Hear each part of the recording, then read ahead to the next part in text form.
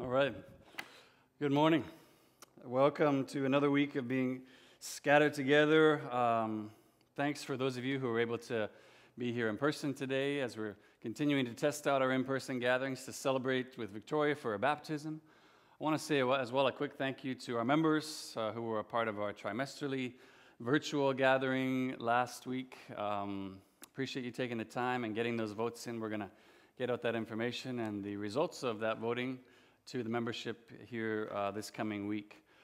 We will come to a time now in our service where we're going to look at a passage from God's Word. We'll talk about what it means and why it matters and what we should do about it. So if you have a Bible with you, turn to Ephesians chapter 6. Today, finishing out the rest of this chapter, so starting in verse 17 is where we'll focus through the rest of verse 20. But as we've been doing, we're going to start in verse 10 to give us the full context. So, the Apostle Paul writes this: "Finally, be strong in the Lord and in the strength of his might. Put on the whole armor of God that you may be able to stand against the schemes of the devil. For we do not wrestle against flesh and blood, but against the rulers, against the authorities, against the cosmic powers over this present darkness, against the spiritual forces of evil in the heavenly places. Therefore, take up the whole armor of God, that you may be able to withstand in the evil day, and having done all, to stand firm. Stand therefore, having fastened on the belt of truth, and having put on the breastplate of righteousness, and as shoes for your feet, having put on the readiness given by the gospel of peace. In all circumstances, take up the shield of faith, with which you can extinguish all the flaming darts of the evil one, and take the helmet of salvation," and now here's where we are today, "and the sword of the Spirit, which is the word of God, praying at all times in the Spirit with all prayer and supplication. To that end, keep alert with all perseverance, making supplication for all the saints, and also for me, that words may be given me in opening my mouth boldly to proclaim the mystery of the gospel, for which I am an ambassador in chains, that I may declare it boldly as I ought to speak." This is the word of the Lord. Let me pray for us quickly, and then we'll dive right into this last part of Ephesians 6. Spirit of God, we want to pray to you this morning, and in the power of the Spirit, we want to come into the very presence of God and ask that now, as we look into this word which was inspired by you, would you use it powerfully in our lives today? Accomplish whatever purpose it is that you've sent out this word today. You've already accomplished in me, and you are continuing to accomplish. God, would you accomplish that in each one here today, those who will hear this message? I'm trusting you, Father, to work powerfully and to do exactly what it is you want to accomplish through it. And as I always ask now, eternal God, would you move and govern my tongue to speak your truth? Amen. Amen. Well, there are those of you I know who are feeling its absence right now, and those who I know could not care less about its absence. I'm speaking, of course, of the NHL hockey season, which by now would have been well underway, and of course, thanks to COVID, is not. But whether you love hockey or hate it, watch it or don't, one of the things you'll know, at least if you've seen even a single game of hockey played, is the importance of the hockey stick in the game. The importance of the stick. In fact, I think it could be fairly said that even with every other piece of hockey equipment strapped, snapped, tied onto your body, without a hockey stick in your hands, you have no hope of being victorious in the game. You can't do it. That's because a hockey stick is used both defensively as well as offensively. It's how you score goals. It's how you win. And so, as you've seen what happens whenever somebody loses their stick, maybe it's knocked out of their hands, the stick breaks as they're taking a shot. Without the stick, you know what I mean? There's no chance of being victorious.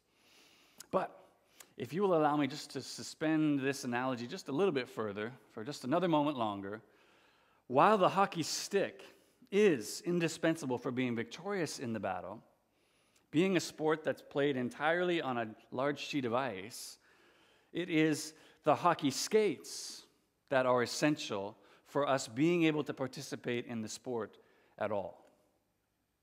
For those sharp blades on the bottom of the protective shoes worn by every hockey player ultimately are the thing that enables all the other pieces of hockey equipment to be able to be used effectively. Hence, its great importance as well. So, I hate to say this, honestly I do, but we are concluding today our teaching series through the book of Ephesians as a whole and through this section of the armor of God in particular found in Ephesians 6, a deeply satisfying experience, and also it's always somewhat melancholy for me when we come to the end of a series. Maybe it's that way for you as well. This is a series, if you can remember, we began all the way back at the beginning of this crazy year, and a teaching that I pray has challenged and encouraged you in your walk with God as we've examined this eternal plan of God to unite all things in heaven and on earth together in Jesus, as well as what life is supposed to look like now for the one who has been reconciled according to that eternal plan. Paul began this letter back in Ephesians 1 with the eternal hope for all reconciled believers that God has blessed us in Christ with every spiritual blessing. And now he's concluded the letter telling us about the blessings of God's strength as well as his armor by which he enables us to stand firm in this, what Paul describes as this epic spiritual battle raging around us at all times. And we've spent the last number of weeks, if you've been with us, considering both the reality of this battle as well as looking specifically at each piece of the armor. And today, as we come to Paul's last descriptions of the armor of God, I hope you already were beginning to pick up on the connection between that whole discussion about hockey skates and hockey sticks and what Paul has to say here about the sword and about prayer. For what you see in Paul's descriptions of those two things, first of all, is that we've now moved from the parts of armor that are strictly defensive in nature to pieces that can now be used offensively in the battle as well. And as it relates to prayer, secondly, just like the blades of hockey skates on the ice, prayer is the thing that enables us to be able to use every other piece of the armor of God effectively. And we'll dig in a bit more deeply into those descriptions as we get going here, but I think Paul's point that he's making, generally speaking, and which I don't want us to lose sight of because we've spent a number of weeks now talking about the armor of God, is this. When it comes to standing firm in the battle, to stand firm in the battle, what Paul repeatedly says is the purpose of God's strength and his armor, that is not intended to be a solely defensive posture. It's not a solely defensive posture. That is, God hasn't, the armor of God is not like a bomb shelter that God has put us in the middle of the battlefield on so we can just wait out the storm of the enemy's attacks. No, he's given us the spiritual means to mount an attack as well as to defend ourselves. The spiritual means to take ground as well as to defend our own. And I pray as we come to see how our standing firm in the battle, I pray we'll see that it means both of those things, an attack and a defense. As we look at now this morning, the defense and offense of the sword and the enabling power of prayer. Those two things today, the defense and offense of the sword and the enabling power of prayer. So if you have closed your Bible app, whatever, would you open it again with me to this passage? Ephesians 6, beginning of verse 17. Follow along with me as we now close out our teaching series through Ephesians and consider Paul's final description of the fullness of God's armor by which we can stand firm in this battle.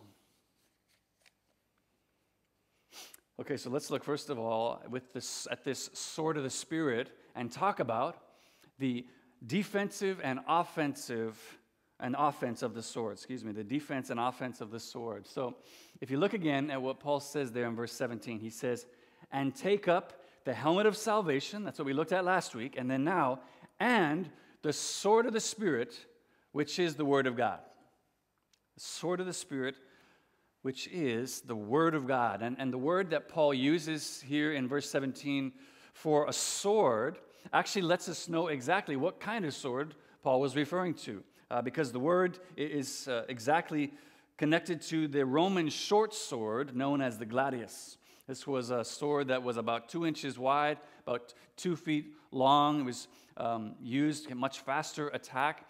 The reason it's important for us to know that is because what Paul's telling us by saying this is the kind of sword we're given is that this is a weapon that was used in hand-to-hand combat at very close range with the enemy, like close enough that you could tell whether they brushed their teeth or had a shower that day.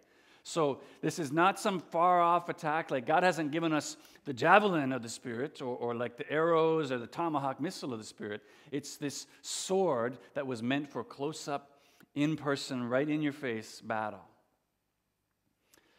But when you have just a little bit more difficulty, where we have a bit more difficulty is in knowing, well, what Paul means by the Word of God. Exactly. What is he talking about when he says, which is the Word of God, that he says this sword of the Spirit is referring to?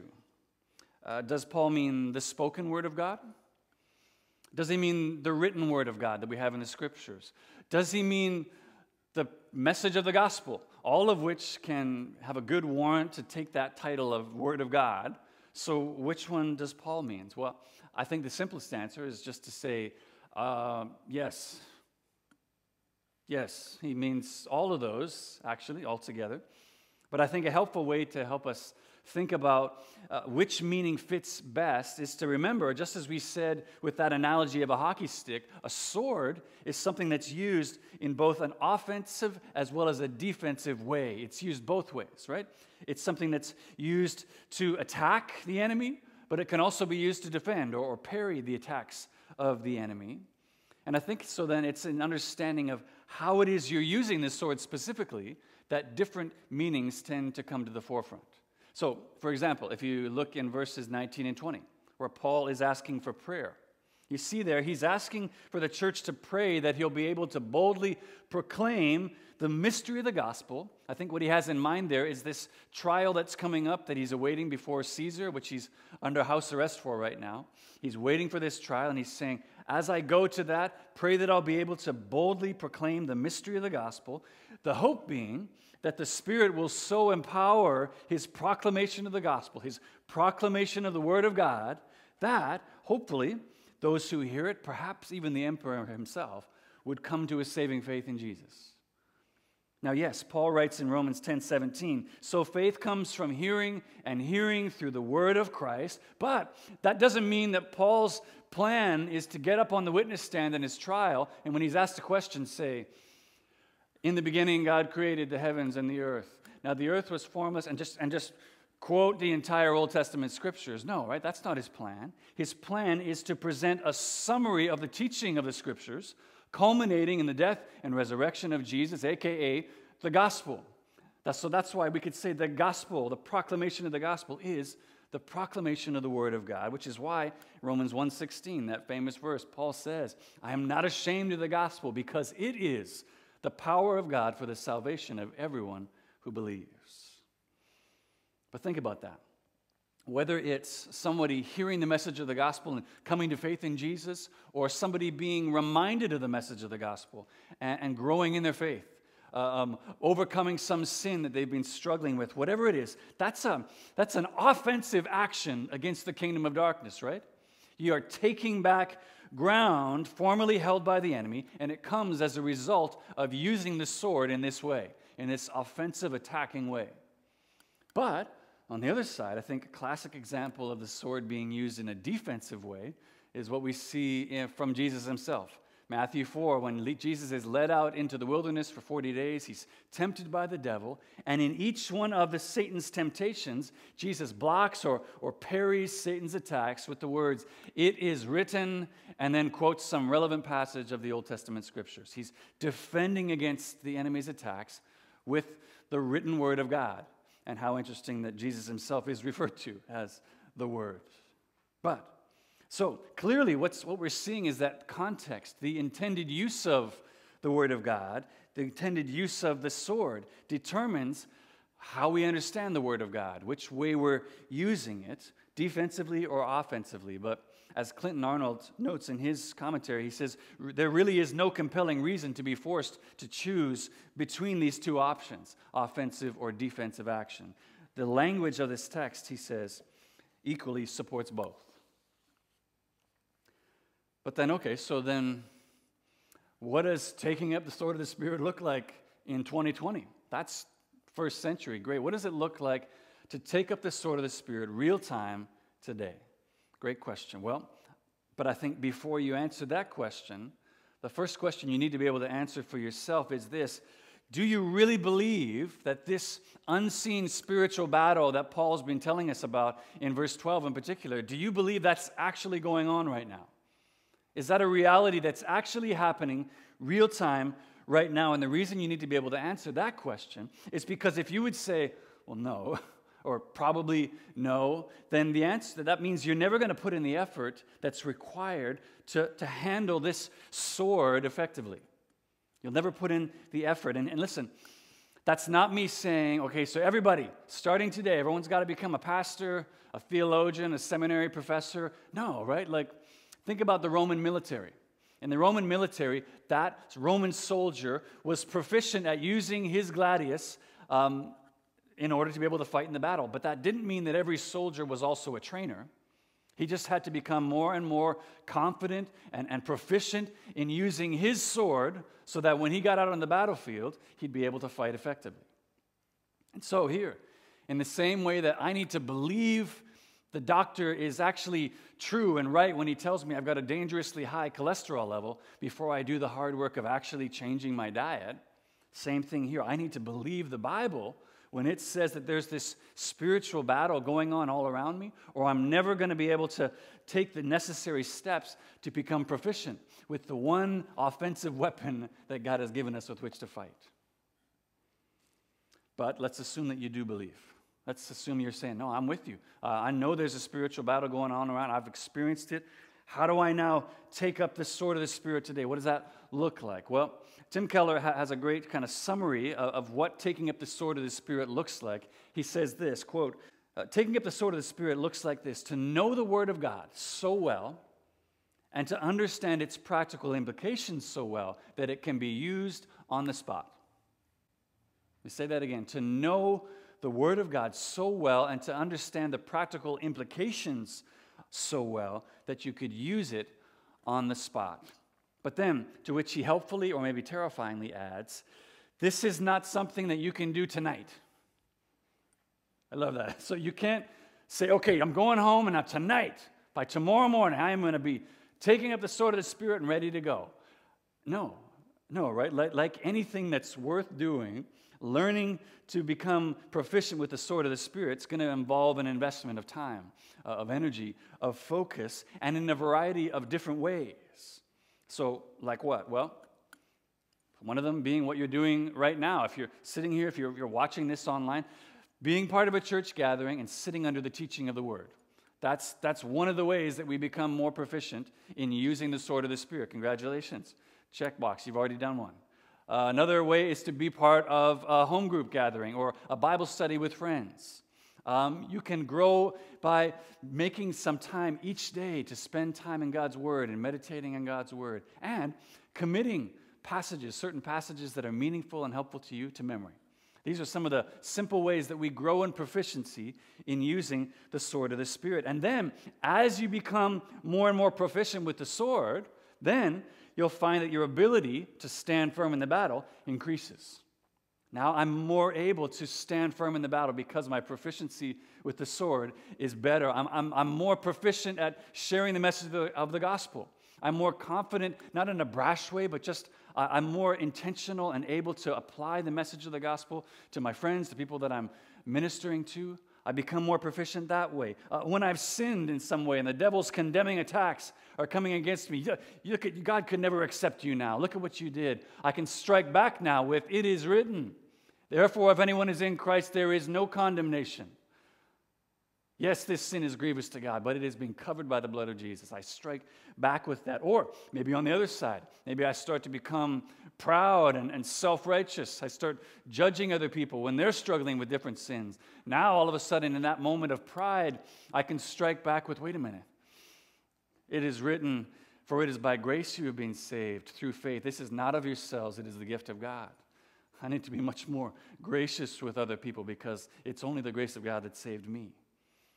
When a friend is struggling They're beaten down. They're feeling alone and abandoned by God. I now have some of his precious promises of his love, of his care, of his faithfulness to share with them in that moment. For me personally, a way that I apply this at times and become more proficient with using God's word is at times when the enemy likes to bring up my past, likes to remind me of who I was before I knew Jesus, so that all these feelings of guilt and shame and inadequacy, how could I ever lead a family? How could I ever lead a church? Look at who you were. And those feelings are just overwhelming. All of a sudden, in the midst of that heat of that battle, I can say, wait a minute. It is written, if anyone is in Christ, he is a new creation. The old has passed away. Behold, the new has come. That's what it looks like. And maybe, I don't know, maybe you have those verses memorized. Maybe you're just more proficient. You're faster at being able to find them when you open your Bible. Whatever it is, the point is now into every offensive or defensive situation in the battle, you now take this sword of the Spirit with more and more confidence with you. You take it with you everywhere you go, fighting back against the kingdom of darkness that rages against you with greater and greater confidence and effectiveness, and taking back more and more ground for the kingdom of God as his ministers of reconciliation. That's the point of what's going on here.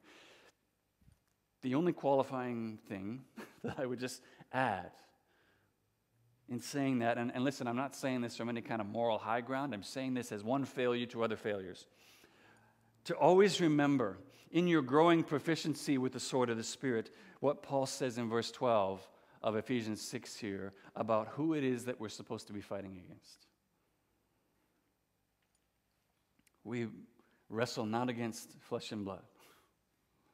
To remember that as we become more proficient, because time and time again, far too often, we see the Word of God being used to swing at flesh and blood instead of at the spiritual forces of evil. And I'm not saying that doesn't mean that the enemy can't manifest himself in the actions of other people, but may our reputation as God's people, may what we're known for as God's people be those who use the Word of God to defend others, who use the Word of God to heal and to build up others, as opposed to those who use the Word of God to debate and argue with people, to cut other people down or to destroy them.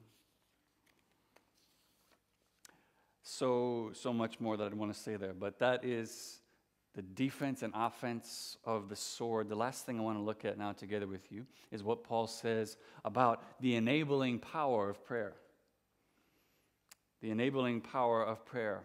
Now, I don't know if it's the same way for you. I won't speak for you, but as I read through Paul's teaching on the armor of God, now when I get to verse 18, suddenly the question comes to my mind of whether or not Paul is describing prayer as the last piece of the armor of God.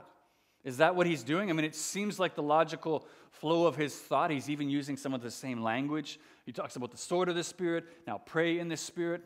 And if you look through Scripture, all kinds of other places, you see actions where prayer is also used, both defensively and offensively in someone's life. So it seems like a logical conclusion. And yeah, having spent a lot of time in this passage this week and listening to a lot of other people, I now agree with most commentators that Paul is not describing prayer as the seventh piece of the armor of God. And I'll tell you why. The simple reason, among others, being, if you notice, Paul does not connect prayer with any other physical piece of armor. Right? He doesn't say, take up the knee pads of prayer or whatever it is. Like there's no physical armor that he connects it to. So that's why it's assumed, among other reasons, that Paul's not describing prayer as the last piece of the armor of God. But make no mistake, that doesn't mean that prayer is somehow unrelated to the armor of God. No, very much on the contrary. Prayer is integral to the effective use of God's armor in the battle. And as I said earlier, essential to the armor in the same way that skates, the blades of hockey skates are essential to being able to use all the hockey equipment in a way that's effective. Prayer is essential to doing this. Well, how so? Well, because while prayer may not be describing another piece of armor, it is a continuation of Paul's description of what it means to stand firm in the battle. It is a description of that, which you see at the beginning of verse 14. So what we know now, if you look at it in context altogether, everything Paul says between verses 14 and 18 is actually all subclauses of what it means to stand firm. So when you come to that section, you could read it like this. Paul is saying there, stand therefore by fastening on the belt of truth.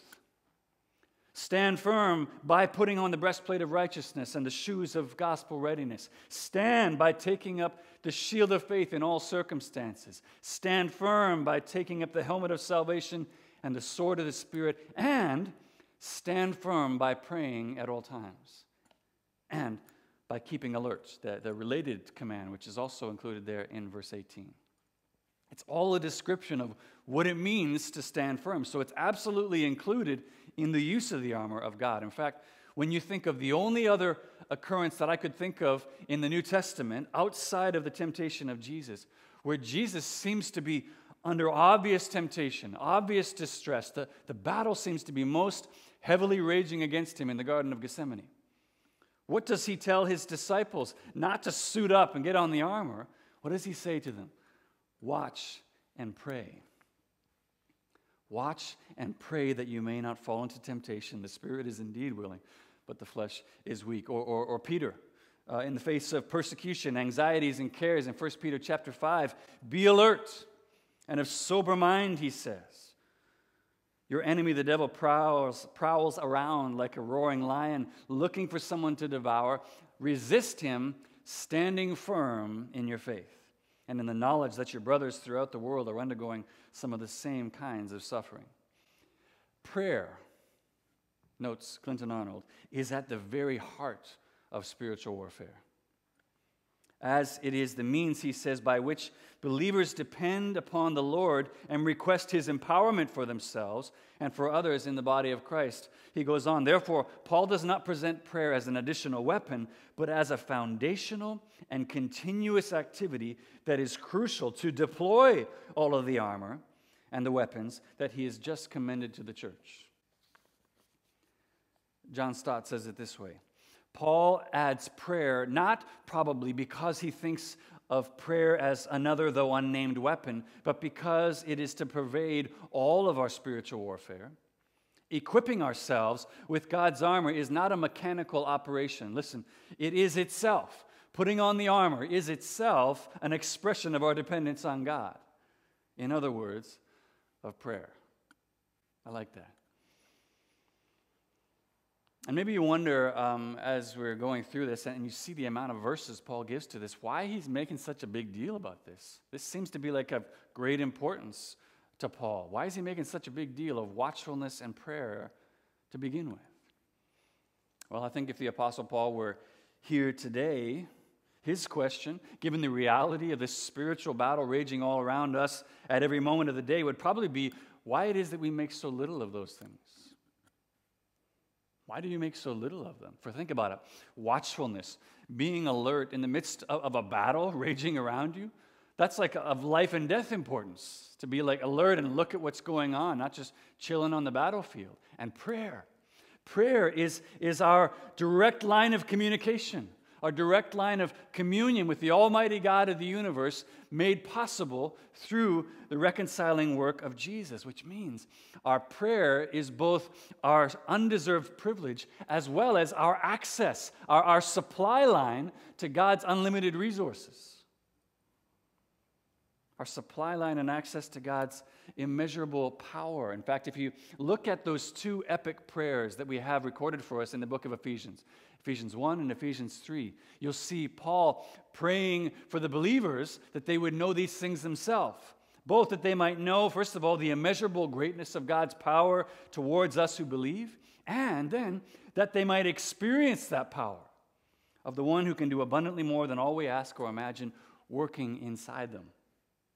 He's praying for both of those things. Prayer thus epitomizes what Paul has said in Ephesians 6:10. Be strong in the Lord, says Clinton Arnold, because it represents calling on God to empower his people to fulfill what he has called them to be and to do. Are you beginning to see now why prayer is so integral to the effective use of the armor of God in the life of a Christian? And why the enemy would be filled with so much dread at our consistent use of it? As Samuel Chadwick once said so well, Satan laughs at our toil and mocks our wisdom, but he trembles when we pray.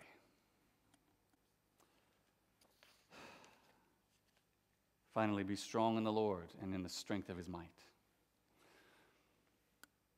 Put on the whole armor of God, that you may be able to stand against the schemes of the devil. For we do not wrestle against flesh and blood, but against the rulers, against the authorities, against the cosmic powers over this present darkness, against the spiritual forces of evil in the heavenly places. Therefore, take up the whole armor of God, that you may be able to withstand in the evil day, and having done all, to stand firm.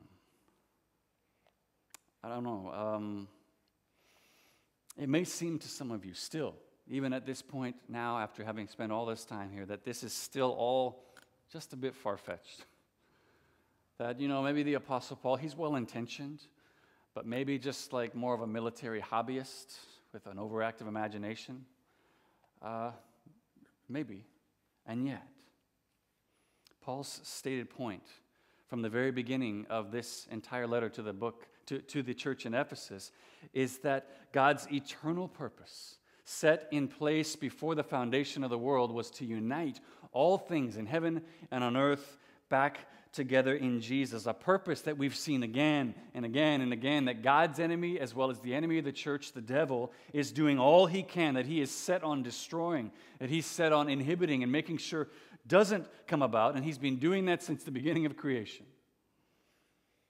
Again, as John Stott noted of Satan and his evil forces, he says, is God's plan to create a new society? Then these forces of evil, they will do their utmost to destroy it. Has God, through Jesus Christ, broken down walls dividing human beings of different races and cultures from each other? Then the devil, through his emissaries, will strive to rebuild them. Does God intend his reconciled and redeemed people to live together in harmony and purity?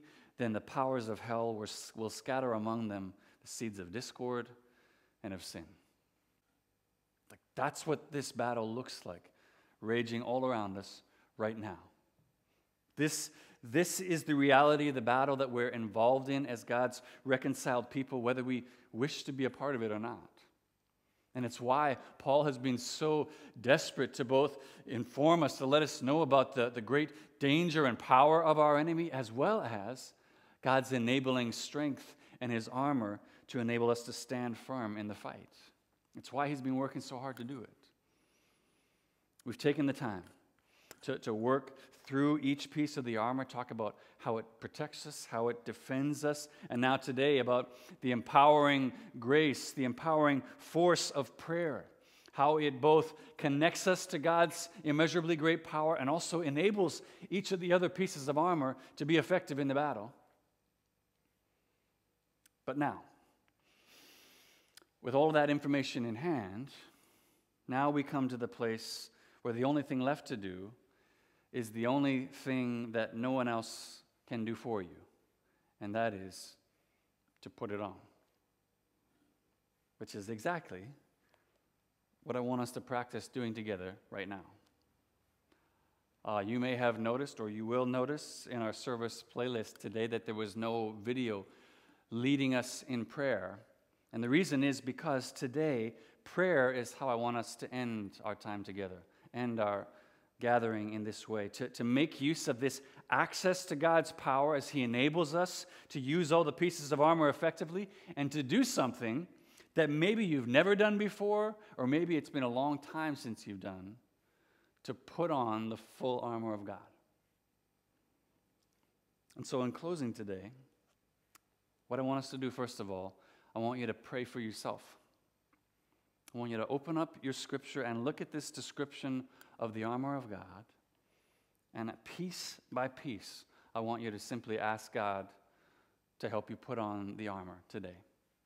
Maybe you're saying, just praying, God, give me the helmet. God, give me the breastplate of salvation. Maybe you can pray it in a sense of, God, would you protect my thinking and my thoughts with the helmet of salvation? God, would you guard my heart and my emotions with the breastplate of righteousness? Whatever it is. And then also asking God to enable you to be more and more proficient with the sword of the Spirit, and to give you the desire and the ability to pursue that proficiency more and more in your life. And then in verse 18, you look there, Paul tells us to pray earnestly like this for all the saints as well. So once you're finished praying for yourself, next, I'm going to ask you to pray for others. I'm going to ask you to pray for those in your family. Pray for your children. Pray for your parents. Pray for other friends. Pray for those in our church community, asking that God would cover and protect and defend them with his strength and his armor and enable them to stand firm in the battle.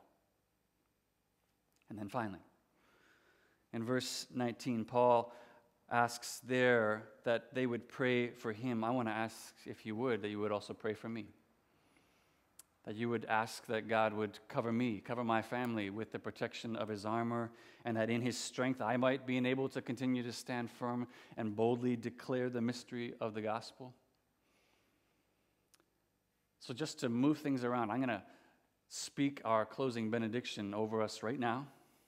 And then I'm going to ask you to go to that time of prayer, praying for yourself, praying for others, and then if you're willing, to also pray for me, that the protection of God's armor, that we would intentionally pray it on ourselves, and that might become our practice to each day head out into that battle, not in a house coat and slippers, but with the full armor of God.